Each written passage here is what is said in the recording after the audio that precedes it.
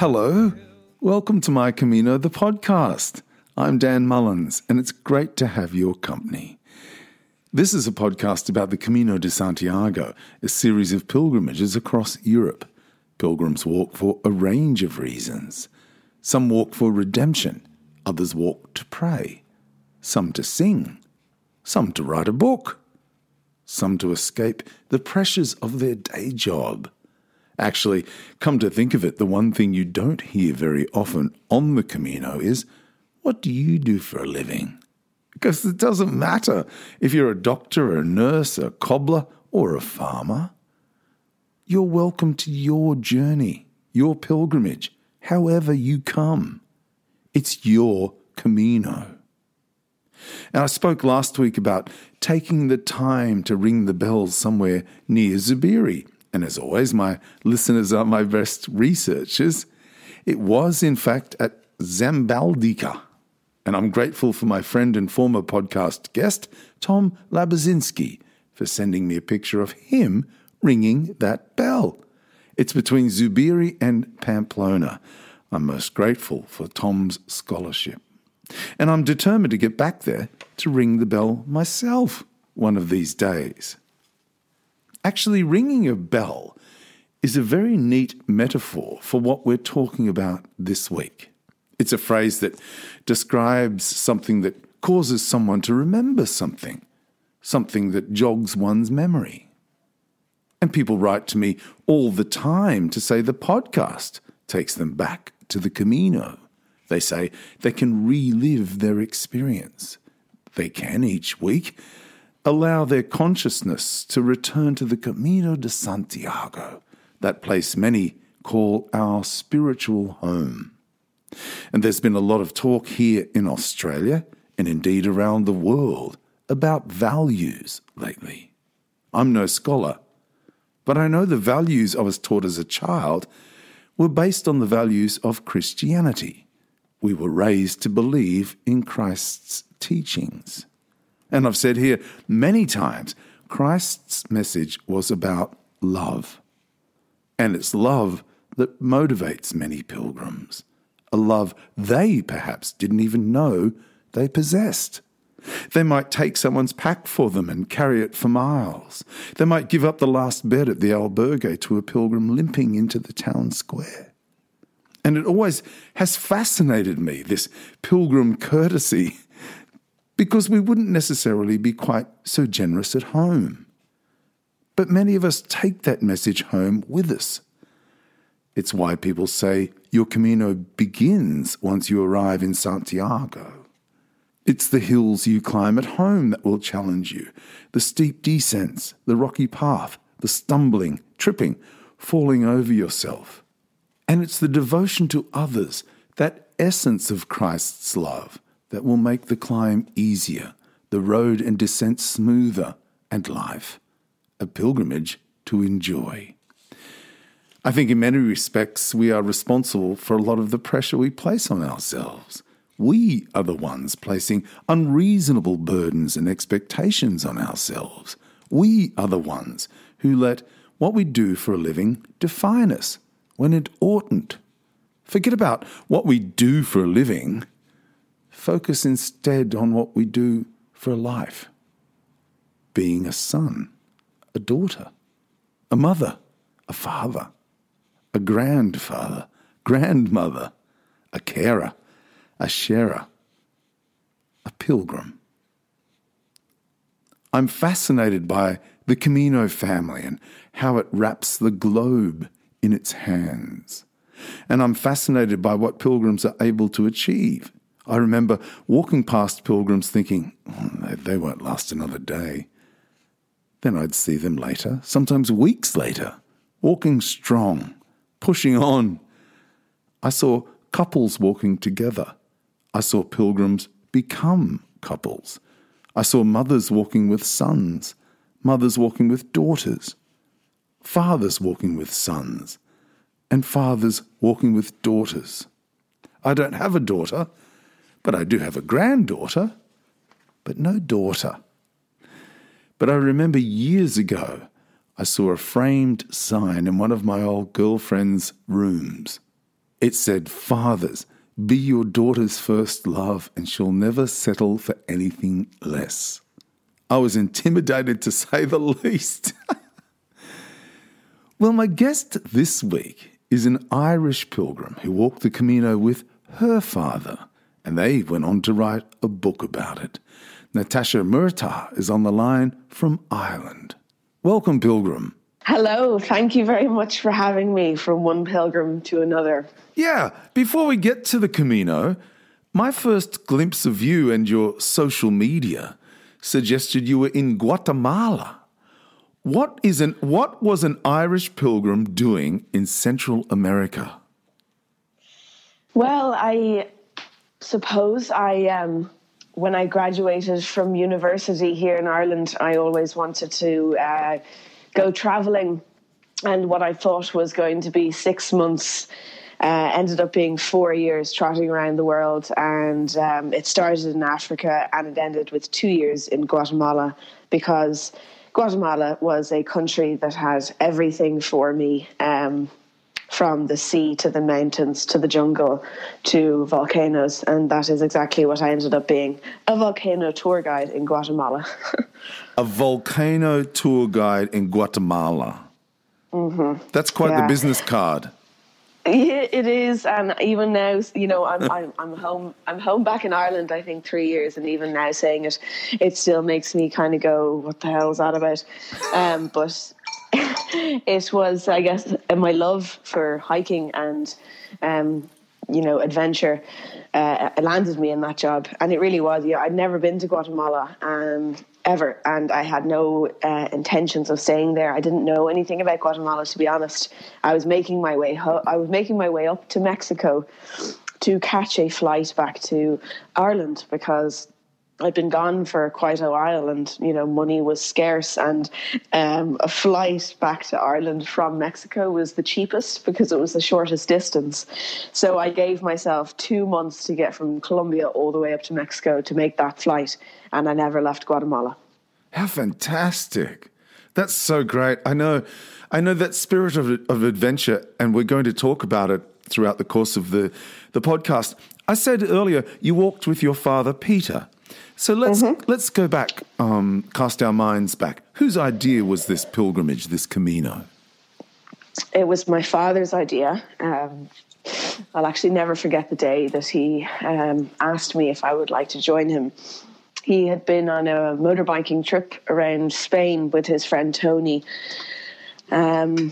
I can't remember what the trip was about. It involved motorbikes and wine in Spain. And that's enough said. Leave it there. Yeah, leave it there. No more needed.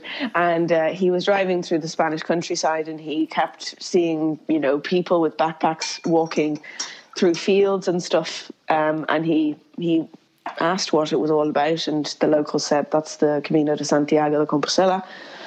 They're pilgrims, and this is going back way back, and he was interested, and he always will tell you his first Camino was on motorbike because he would wiggle in and out of the Camino. But obviously, as we know, that's not what a real pilgrim is. You can't be on a motorbike. But anyway, he came back to Ireland, and I had just turned 16, and I was sitting in the playroom here in my family home, watching TV, and I was in a grumpy mood, and I'd been in school, and my mum probably said something like, "Oh, Natasha's in a bad mood," or something.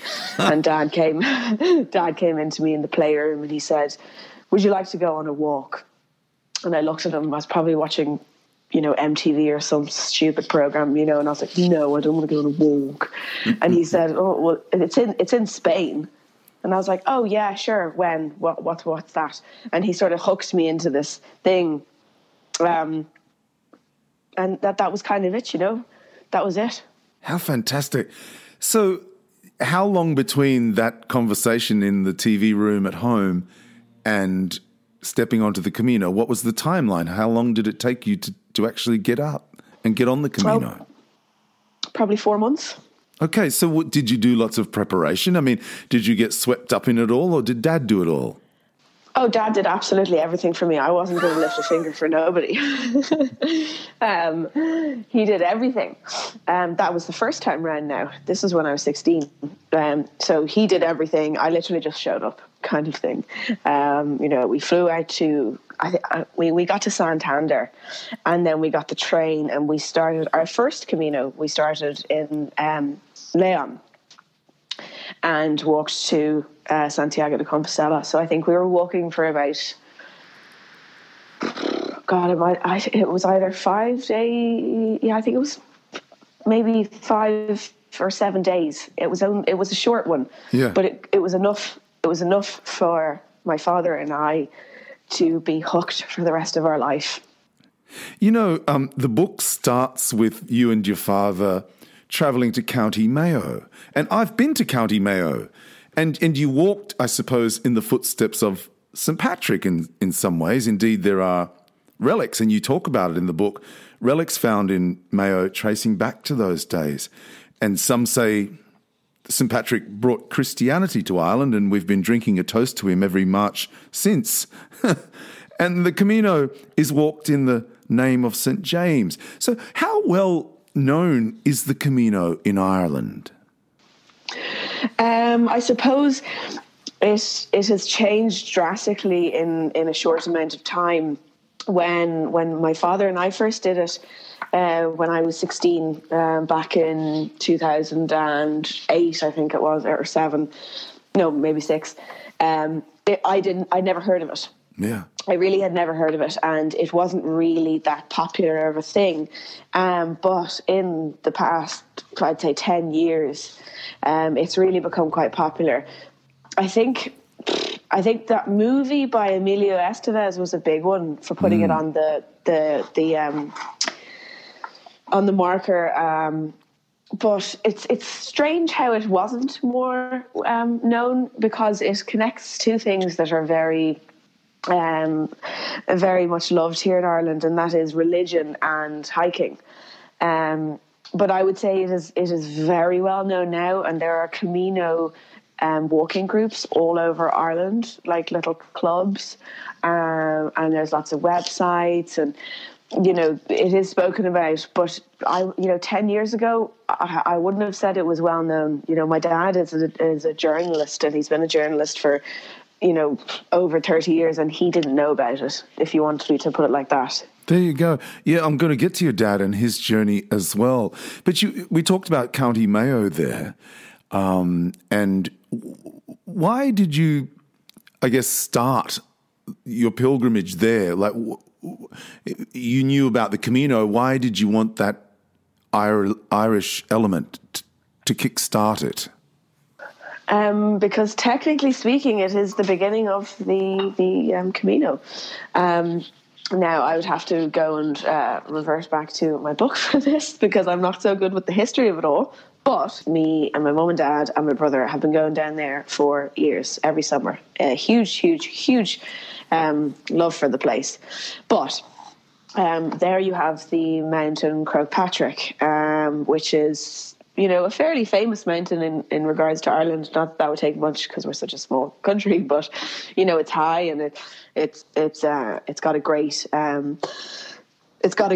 hike up it, and people do it. You have Reek Sunday, and it must be Easter. So it's around St. Patrick's Day or Easter or something like that, and you hike up to the top of Croagh Patrick, and at the top of Croagh Patrick there is a little church. And, over the years, it's become this really sort of symbolic, religious, pilgrimage type thing. And I know I'm not going to get this right, but there's something to do with St. James of the Camino de Santiago. There's a correlation there. And my dad, when we did the Camino, the full Camino from start to finish, he didn't want to just start at the start, Saint-Jean-Pied-de-Port. He wanted to start as the sun was rising on the top of Croagh Patrick, as the sun was rising over in Santiago de Compostela. And we hiked Croagh Patrick at, I think, some stupid o'clock. It was like 4 a.m. or earlier, so that when we reached the peak of the Reek, the sun was rising, and we then descended and got straight on a plane and flew and began our Camino. So you're saying Croagh, is that Croagh? That's correct, yeah. Yeah, and then you say we climbed to the top of the Reek. Is that R-E-E-K? Is that like the Yes. That's not a word I'm familiar with, Reek. Oh, it's like, so you have a mountain and there is, like a saddle or a shoulder where the mountain will go down and then up again, Right. and the Reek is sort of what you walk along and climb. Oh, there you go. So then you made your way then after seeing the sun come up in County Mayo, and you made your way to France and Saint-Jean-Pied-de-Port to begin the Camino Frances. The book then tells the story. Can you remember, what did you expect to feel or find on the Camino, on that journey? I can tell you what I didn't expect to find. That's probably easier. Yeah. I didn't expect to. I didn't expect to find this world of vulnerable humans, where all of our walls and barriers are immediately taken down purely by the fact that you are both pilgrims and we are both walking here together. And I found that everyday walking was like another therapy session. Everyone was just so open to one another, and as I said, vulnerable and in some way or another healing. And so the enormous emotional side was what I was not expecting. I think what I was expecting was, to hang out with my dad, who I get on with very well, and meet a few people, walk, which I've always loved. I love walking, and drink wine along the way. But it was just the emotional side of it. But still, like, as I'm thinking about it and talking to you about it right now, I can feel myself choking up a little bit. It's just this power that I can't. It's very, very hard to describe to somebody that doesn't know anything about the Camino, but it is quite remarkable, the strength of that pilgrimage on your emotional self. So what expectation did you have of your relationship with your father on the Camino? I don't know if I had any sort of I guess I hadn't really thought about my relationship with my dad until we started walking the Camino together. We have the same humor. We'll always make each other laugh, and I don't know. Like I've always got on with my father really, really, really well. But I suppose, somebody asked my dad while we were walking the Camino, why are you walking the Camino with your daughter? And he said something along the lines of, because I know what it is going to give her. I know what this experience will mean to her when she's older. And I think that's it, the moments that my dad and I had on that Camino, on all the Caminos that we've have, are second to none. And I think, after the first time, I think I just said yes to every Camino, because I knew that it was going to be yet more amazing, priceless memories for my father and I, and, strengthening our already very strong relationship, I guess. How many Caminos have you walked together? Together, we've done 6. Wow. Yeah, that's amazing. Yeah, I think maybe I've done 6 altogether. Dad and I have done, it's 5 or 6, different little Caminos, whether it was, 200 kilometers or the full whack, or whether it was the Portuguese Camino, or whether it was that, or, we've done a few now. The front cover of the book shows the pair of you walking, and you both just look so happy. You do, don't you? It's such a great picture. It's like, oh, wow, what a fantastic journey together. And together is a very important aspect of it, isn't it? It is. It is very important, and I think a lot of people walk the Camino alone, and that's usually because they need to get away and find themselves and fix something that perhaps isn't going well in their life.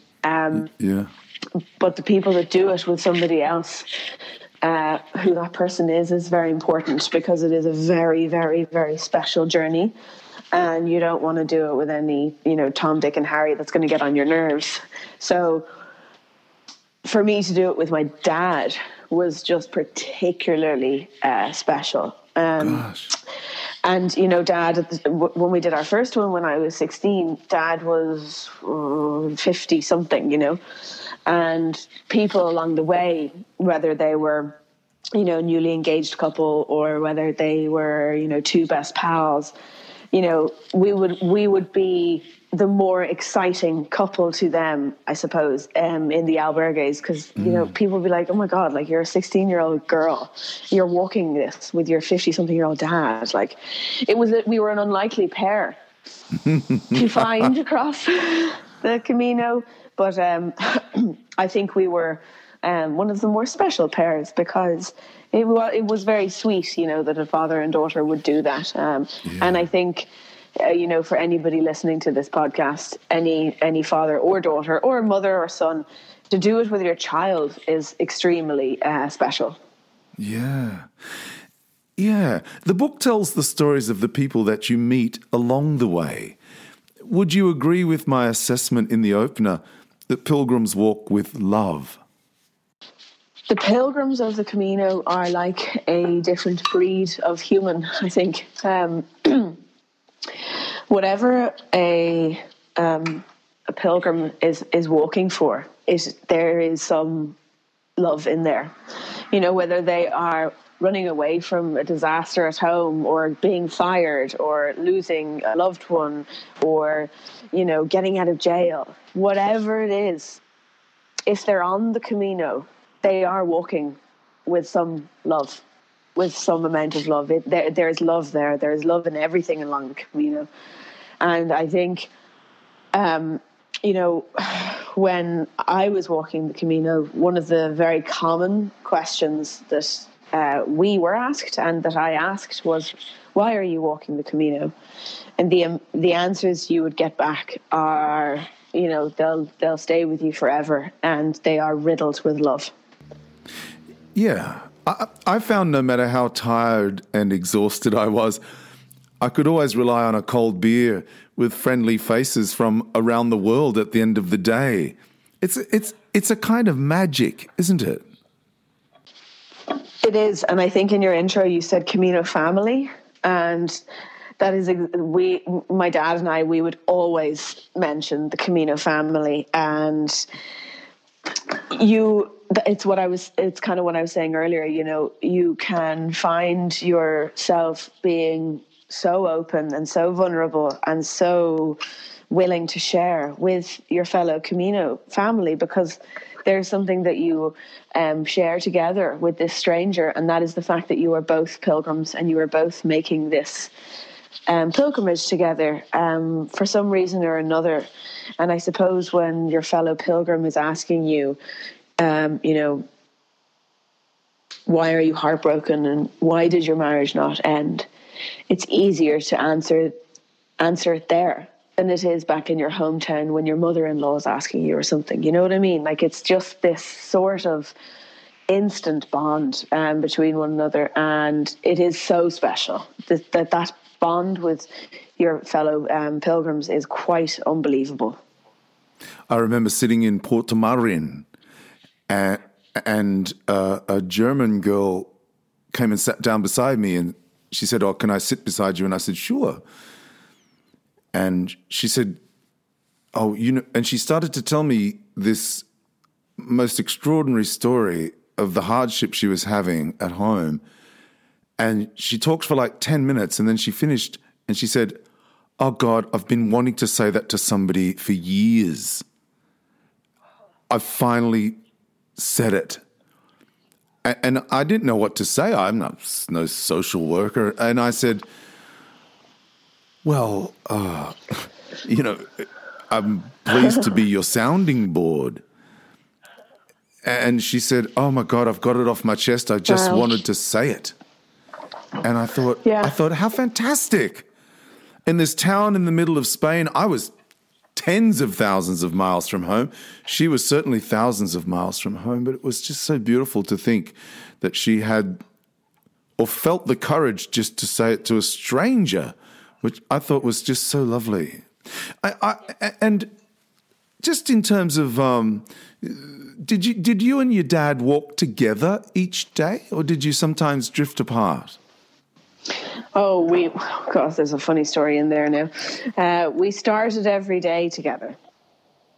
But we wouldn't necessarily end our walking day together, because usually, Ned, if Dad ever hears this, he'll be annoyed for me for saying this, but usually I would finish before him. Right. Just because I'm a speedy little thing, and obviously I'm younger, but Dad is a very good walker. But yeah, we would separate, and we'd sort of wiggle in and out of each other's daily pilgrimage, and we would chat to people along the way. But yes, there would be like 4 hours where we'd be one beside each other, right beside each other. But yeah, we switched it up, we switched it up. We didn't, I didn't stop to pee when he stopped to pee, kind of thing. We woke up each day and we said, right, let's go. And we would go to sleep each night, having drank wine together. And I might have met people along the way that he didn't even see. I think it's fantastic. I really do. I think it's just so beautiful. Now, there's a great passage in the book about running with the bulls. Oh, God. Why don't you tell us that story? God, it's so funny. We had come to this place called Estrella. Yeah. And it is the running of the bulls capital of the world. A lot of people think that it's... Well, actually, maybe I'm getting this wrong. A lot of people think of Pamplona when they think of running of the bulls. But I think this place, Estrella, is maybe the starting point, or, there's something with the running of the bulls in this town. And Dad and I got there, whatever. We usually stopped walking at about 2:00 each day, because we got up so early. So we get to this place, seemingly very small little village, check into albergue, blah, blah, blah, blah, blah. The next morning, we go to leave, and it's like a different world. The streets are all blocked off. Everybody's wearing white and have these little red scarves around their necks. And we're like, what the hell's going on? And Dad he's a great man for adventure, and he's also, very nosy, like myself, I suppose. And he just started asking, what's going on? What's all this about? And they're like, oh, it's the running of the bulls. The streets are blocked off, and the bulls are going to run through here, and the men in the white shirts and the little red neck scarves are going to run. And Dad was like, oh my God, this is fantastic. And we didn't realize that we had walked into the beginning of this festival. God, what's it called? Like Santa Man or something. Yeah. And Dad was like, Tash, we have to stay for the running of these bulls. We cannot leave. And I was like, yeah, absolutely, grand, sure. So we pack up our bags and we find a little spot along the runway, I suppose you could call it. And we're standing there, and we put our bags down, and Dad said, I'm gonna jump over the fence and I'm gonna run with the bulls. And I was like, Dad, are you joking me? He's like, no. I'm gonna leave my bag here. I'm gonna jump over the fence and I'm gonna run with the bulls. And I was like, well, I'm sure as hell not waiting here alone, so let's go do it together. So the two of us hopped over the fence, and we were standing with a group of Northern Irish lads at the time. These three boys, Andrew, Gary, and Sugar. What's the other guy's name? Anyway, and, Dad said, stay here with the bags. And the lads were like, okay, yep. Two of us hop over the fence, and, there's this little, girl and his father with a band of, sexy, young, athletic-looking Spaniards. And they're all in white shirts and red scarves. And there's us in our hiking boots. And, all the people along the side of the fence, they were shouting, like, no, chica, and all this kind of stuff. And before we could think any more, there goes the gunshot, and we look behind us, and there's this rumbling of bull feet coming around the bend, and then we saw them. And I think Dad's final words to me were, "Tash, if you fall, roll to the side. Don't let them trample on you." Yeah, and I think that was the moment when I thought, Mum's going to kill me. Or Mum's going to kill Dad. That is so great. That is such a great story. And then you ended up parading in a fiesta. What the? And we were on the front cover of their national newspaper. Yeah. So we did the Running of the Bulls, and it was so funny. Like I don't know how far Dad got to, but I remember hearing the bulls getting closer and closer to me, and exactly as Dad said, like I saw a doorway at some point, and I just went into the side of there and let the rush go by, because I was kind of like, this is a little bit scary. But I think Dad might have made it all the way to the courtyard or something. I'm not sure, but anyway, it was gas crack and it was brilliant. And I think it was then afterwards. Might have been before, I can't remember because it's quite a while ago now, but there was some sort of parade or march or whatever. And we were just like, right, yeah, let's get involved here. And we just sort of invited ourselves into this march and, put our hands on some sort of pole or whatever to look like we were contributing. And next thing I know, we're again in this sea of uniformed men. And there's us, like me with my Ray-Bans and Dad with his like silly little hat. And a photographer obviously saw that and thought, God, that's a really interesting image. And sure, there we were on the front of the newspaper. That's fantastic. That is just such a great story. Honestly, the book is so beautiful. It's such a great read, and we'll get to we'll talk about that in a minute. But I should have asked you sooner. Are you and your dad religious people, Natasha? That's a good question. No, we're not. I would say I'm reluctant to use the word atheist now, but I would say there is sort of like no religion there with me. And interestingly, with my dad, and I didn't know this until we did the Camino where we wrote the book, I think my dad did have a relationship with religion, and he lost it along the way, or perhaps with the death of his mother, which he sort of really struggled with. My granny was a very beautiful, pure kind of woman. I wish I knew her better, but I was quite young when she died. But, she was very athletic and youthful, and she played tennis and did gymnastics and all this kind of stuff. And she died far too early. She was in her 70s, but she, it was awful when she died. And she had this beautiful relationship with nature. And she would have been religious. And I think when she died, something changed in my dad. And I remember Dad saying, because I think I asked him when we were walking the Camino, I said, Dad, are you religious? And he said something along the lines of, I'm jealous of people who believe in God, because I think it's quite beautiful to think of, a greater good that is looking out for us. And I would agree with him there. I think that's quite a lovely concept. But he thinks his religion is, in nature and in his connection with wildlife. And I would say the same thing.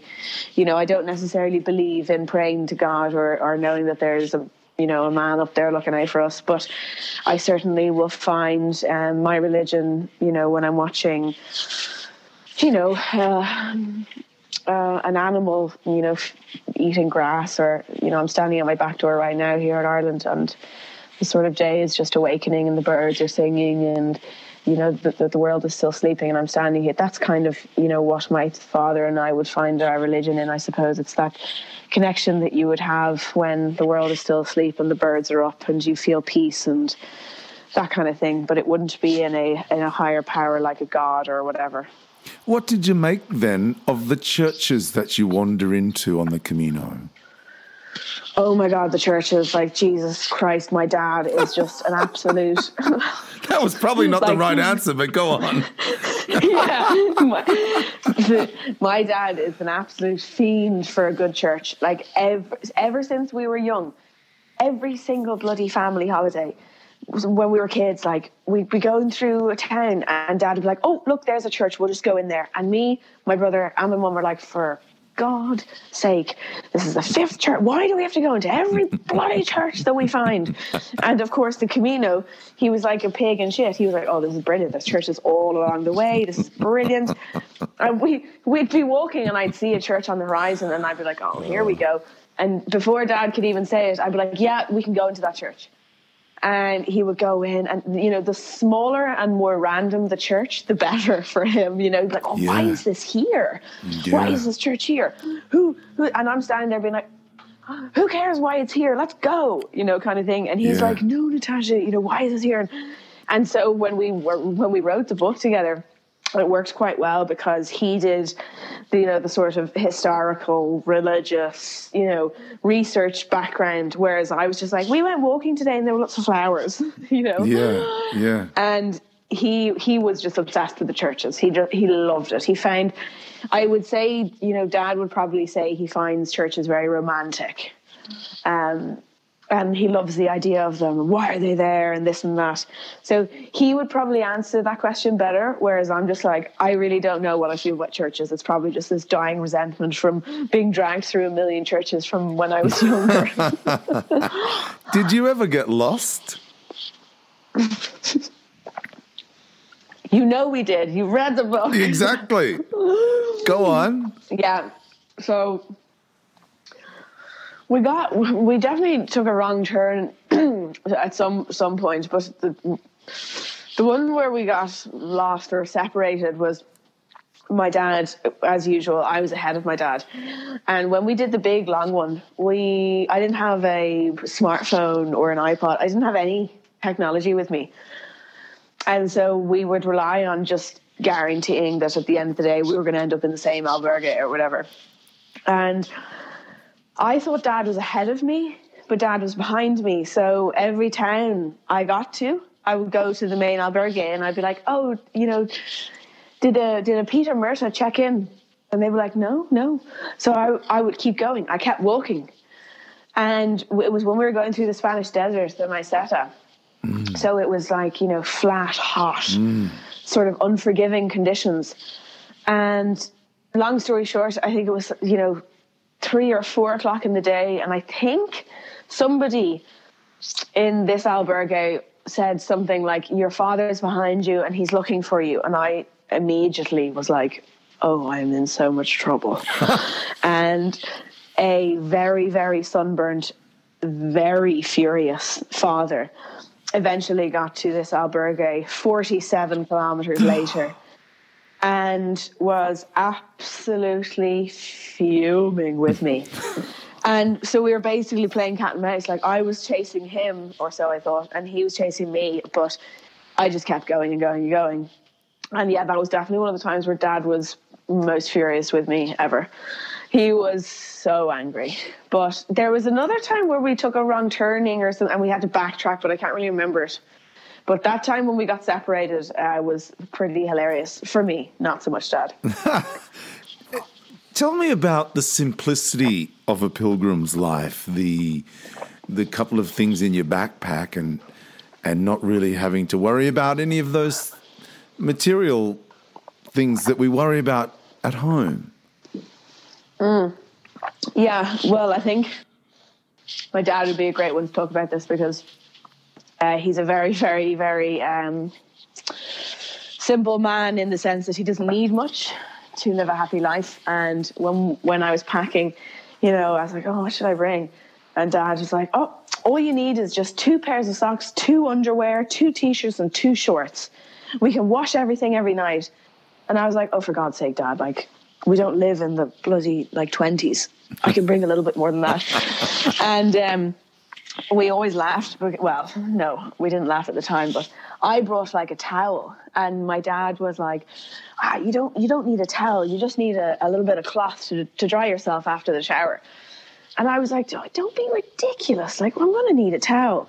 And sure enough, along the Camino, I would wake up in the mornings and Dad would have showered.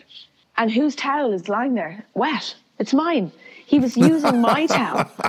And there I was thinking he was going to be this amazing frugal man with a little face cloth wiping his armpits. But no, he was just like, oh, she's still sleeping. I'll just use her towel and it'll be dry in 5 minutes. But, you know, we did bring very little. We brought very, very little. You know, like I said, I had no technology with me whatsoever, which was amazing. I brought, I think, a pair of flip-flops and shoes. And yeah, we brought very, very little. And we didn't need anything more. Because as long as you have a good pair of shoes and, you know, a good bag, you really don't need any more. Because, as you said, Dan, the simplicity of the pilgrimage is what you must cherish the most, I suppose. It doesn't need it doesn't need a facelift. It doesn't need to change. I hope the Camino never changes, because it is that simplicity that you think, you know, in this ever-changing world where everything is moving more towards technology and we all want things quicker, faster and easier. Yeah. You know, life on the Camino is slow and it slows down, and you don't need anything, because everything that you need is there. It's in the people, it's in your mind, it's in who you're walking it with, it's in, you know, the flowers along the way, and you know, it's in all this kind of stuff. When shortly after we had ran with the bulls in Estrella, we met this old man, and he was sort of like the hero of the village. He was really, really old, and he invited Dad and I up to his house, his little farmhouse, right after we'd run with the bulls. I guess we'd gotten word of mouth around the town that said there was these two Irish nutters that just ran with the bulls. So this little hero wanted to bring us up to his farmhouse, and he would make walking sticks with gourds on them. And he couldn't speak English and we couldn't speak Spanish, so the whole interaction was completely silent. But there was a moment where it was when this man was showing me his gourds, and Dad turned away to look out over the valley because he was getting very emotional. And I think he says it in that book, you know, it was in that moment where Dad was watching this old man show me how he made these walking sticks and these gourds.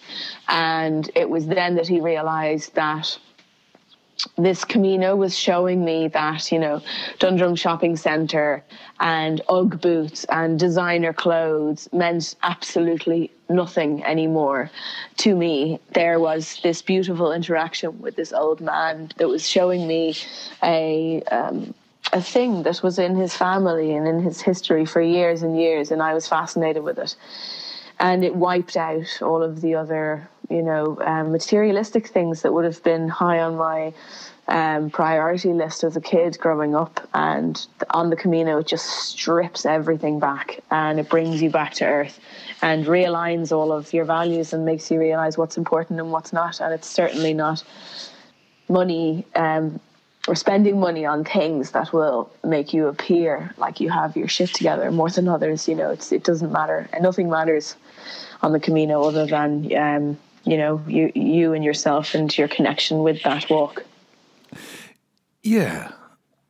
The book in many ways is about family and the bond between a loving, adventurous father and his daughter, who in many ways was ready to embrace the world. In the book, you're 19. What do you make of that quote that I said at the top of the interview? Fathers, be your daughter's first love and she'll never settle for anything less. Yeah, I think that would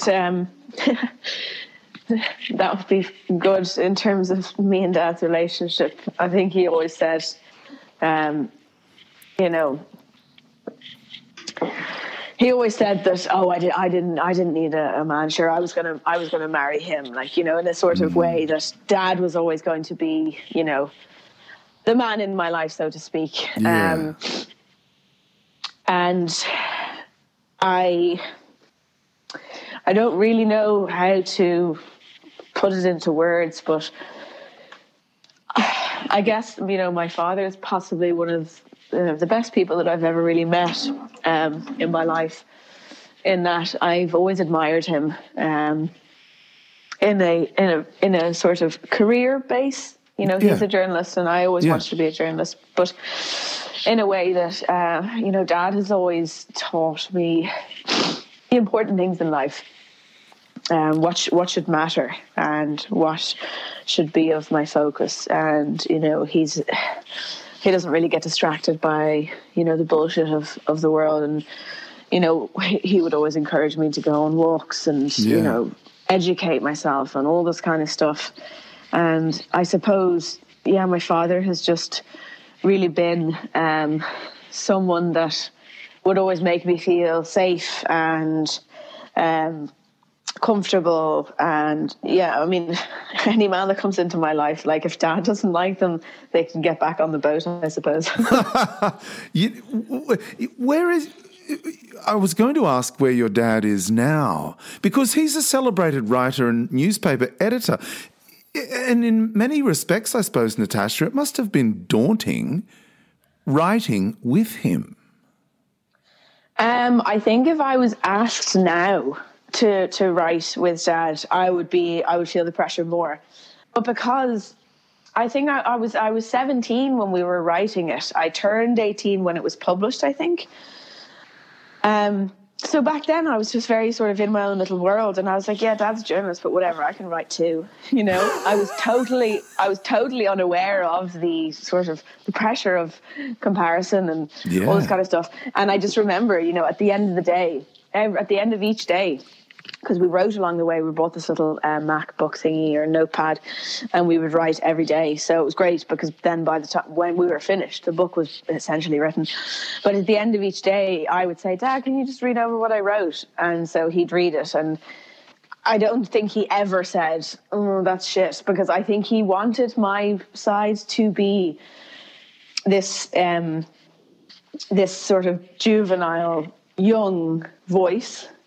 He didn't want it to be a structured and edited thing like his possibly would have. Like, I think that's the beauty of the book. It is indeed. Dad, you know, Dad is obviously a very good writer, and he had an idea of what he was going to say. He had an idea of what he wanted his narrative to be. Whereas quite literally at the end of each day, when it was my turn to write, I'd put the laptop in front of me and I'd just be like, okay, so at the beginning of the day, and then I just talk like my brain, you know, like you do. My head. Yeah. And I think, you know, I didn't feel any pressure writing alongside Dad, because, you know, I didn't think about it. You know. Yeah. And now I think it wouldn't be as good now, because I would think about it, and I would realize, oh shit, Dad's, you know, very good writer. My spelling isn't the best, and I'd probably change my writing. Whereas, you know, in that book, it is so clearly what is in my head, like, and it's literally like a train of thought, and I think that's the beauty of it. Well, it's interesting you just said that, because the next line that I've written here in my script is, it's beautifully written. Because that's nice. Yeah, there is a great sense of a father and a daughter, and of course there is this great experience, and there's, you know, somebody with a great experience in writing and somebody who is streaming consciousness in many respects, because that's what you were doing. That's what you were experiencing, and that's precisely what the book manages to capture, which is really beautiful. What about today, Natasha? Do you often reflect on the Camino together? I would say it comes up a lot. It does. Does it? Yeah. And I think before I went traveling, like I was saying, that's how I ended up in Guatemala. I went traveling right after university for, you know, just shy of 4 years on my own. So that would kind of come up for me a little bit more now, because that was the biggest, you know, journey that I've ever done in my life, I guess. But before then, the Camino with Dad was definitely, you know, a huge focal point in both of our lives. And now, I suppose, since I've come home, you know, I think we're going to go off in September and do a different part of the Camino. But I think, to answer your question, it is a huge focal point in both of our lives. It's something that we have done together multiple times. And it did something different for both of us. I suppose I'll never really know what it did for my dad. It definitely was something that gave him peace with the death of his mother, or perhaps the death of his relationship with religion or lack of relationship with religion.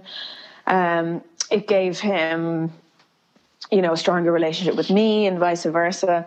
But, what it gave to me was a really, really, really good starting point for, I guess, figuring out what's important in my life and what's not. And for a 16-year-old to be given that by the Camino while she's with her father is something that I can never, ever, ever put a price tag on, because it definitely helped sculpt the woman that I am today, I suppose. And I know that if I'm lucky enough to have children one day, I will 100% be walking the Camino with them. Honestly, you speak so beautifully, and you articulate so perfectly what so many of us think. No, I really mean that. And I know you're a writer and a journalist. You're used to telling stories. That's what you do for a living. But you do tell those stories so beautifully, Natasha. So let me just take a step back from your relationship with your father and in a more wider sense talk about the Camino itself. What do you tell people when they ask about the Camino? Your friends and people that you meet, perhaps colleagues who ask about the Camino. What do you tell them? I think, when somebody says, why did you walk the Camino? Or why would you walk the Camino? I think a great place to start in explaining or talking about the Camino is, if you need to figure something out in your life, walk the Camino. If you are heartbroken, walk the Camino. If you are unemployed and you've lost your house and you don't know what to do, walk the Camino. If you're about to get married and you're unsure, walk the Camino. It is this thing that gives you time alone with yourself to figure everything out. I mean, it really is just this thing that fixes you or helps you fix yourself. It's like, and I didn't know that before I walked it, obviously. I just thought like, oh yeah, I'm going on a walk with Dad. Cool, yeah. Woo, holiday in Spain. And I came back like this little Buddha. No, but it is this thing that I'd say it reconnects your relationship with the world and with nature and with yourself. And it's like pressing restart on your system. And I think, that's what I would say about the Camino to people. They're like, so what's it like every day? How long do you walk for? Where do you start? How did you plan it? And Dad and I are gassed, okay, Dad did plan it, but each day, we woke up and we just walked, and we didn't, bring snacks or any of the stuff. Like, we barely had bottles of water. You just get up each day and you walk and you figure it out along the way. And I think that's a great image to create for the Camino in general. You figure it out along the way and you just get there and start walking, and the rest will fall into place. What do you think was the greatest reward? I think the greatest reward for me was what it did to me and Dad's relationship. I believe that whatever happens in my life in the future, God forbid anything happened bad between Dad and I, bad blood or we fell out, I think it would be impossible to have permanent damage there purely because of what the Camino did for our relationship. It gave us a bond that I'll never have with anyone or anything else in this world, because it was my first Camino. It was, his introduction to the Camino and my introduction to the Camino was together, and we both loved it so much. It wasn't like Dad just loved it and I was tagging along. We both became instantly obsessed with it, and it became, I don't know, like essentially Well, certainly when I was younger, it was kind of like my Bible or my reference for anything. And I always said, like, if I ever get really confused or lost, I'll go on the Camino. And, I remember Dad saying, on the first time, he said, when you meet a man that you think you want to spend the rest of your life with, you better make sure you can walk the Camino with him first. And I think the best thing it gave me was the connection with my father, but also with myself. So that's such a great answer. Honestly, truly, I have tears in my eyes, and I'm not a crier. But okay, so that's the greatest reward. What was the greatest challenge, do you think? Oh, that's a good question. I suppose there's physical challenges and then there's mental challenges. So I suppose the physical challenge for me, I actually don't know if there was I got really bad blisters at one point. But for Dad, obviously, because he was older, there were days where something happened one time where he had a bad ankle or something like that. But generally speaking, physically, there were very few challenges. Dad and I are quite fit. Again, we love hiking, so there was not going to be an issue there. I suppose if I'm going to answer the question for Dad, it would probably be death. He had a lot to get over with death because his mum had died and his dad had died, and he was struggling with that, and that was on his mind. But for me, I know this sounds crazy, but I'm not sure I had any challenges. I was just in total bliss the whole time. Wow. Yeah. I was young. I didn't have any worries about money or what I was going to do with my life. My worries were so benign. It was like, oh, what am I going to study in college? Or, oh, I'm single. All this crap. So there was never really. Oh, actually, you know what, Dan? I'll tell you what my biggest story was. Go on. When I was doing the Camino, I had just finished in secondary school. So I had just done I was about to go into college. And here in Ireland, when you finish up in school, you have a thing called a debutante ball. I suppose, I don't know what they call it in Australia, but in the States, it's like prom. Oh, yeah. And because it's at the end of the summer, Dan and I were walking this in the summer. And Dan, my greatest worry along the Camino is that I didn't have a fecking date. No. for my debutante ball. And as I was getting closer to finishing the Camino, I was like, what am I going to do? Like, I don't have a bloody date for this fucking debutante ball. I'm going to go alone. I'm going to be wearing my stupid green dress and photos will be taken and I'm going to be standing there like a big plum on my own. And sure didn't I meet my debutante date along the Camino. No. I sure did. That's fantastic. Oh, that is the best story ever. That is just so great. What would you say to somebody thinking of walking the Camino, who's listening now? They don't know anything about it. They've found this funny podcast, this Irish girl talking to this Australian guy. What would you say to them who are somebody thinking of walking the Camino? I would say stop thinking and just do it, because you won't regret it. What is the Camino story? The Camino story is, on the outside, it is a walk through Spain where you don't need a lot of money and you get pilgrim meals and cheap accommodation and you meet people and you hike. On the inside, the Camino is an opportunity for you to gain something that you won't gain in any other aspect of life. Whether it's your job, family, opportunity, or travel. The Camino is a completely different category of its own, and it will give you something incredible. And I don't know what that is, and you won't know what that is until you're walking the Camino. Natasha, the book is a celebration of what I was talking about in the introduction to our interview, and that is a celebration of love. And there's no better place to commemorate or celebrate love than on the Camino de Santiago. Congratulations to you and your dad, Patrick, Natasha, and thank you for taking the time to talk to me and my listeners. Buen Camino. Buen Camino. My guest this week was the Irish pilgrim Natasha Murtagh. The book is called Buen Camino by Natasha and Peter Murtagh, Murtagh. Natasha and Peter Murtagh. You can find it everywhere online. It is magic.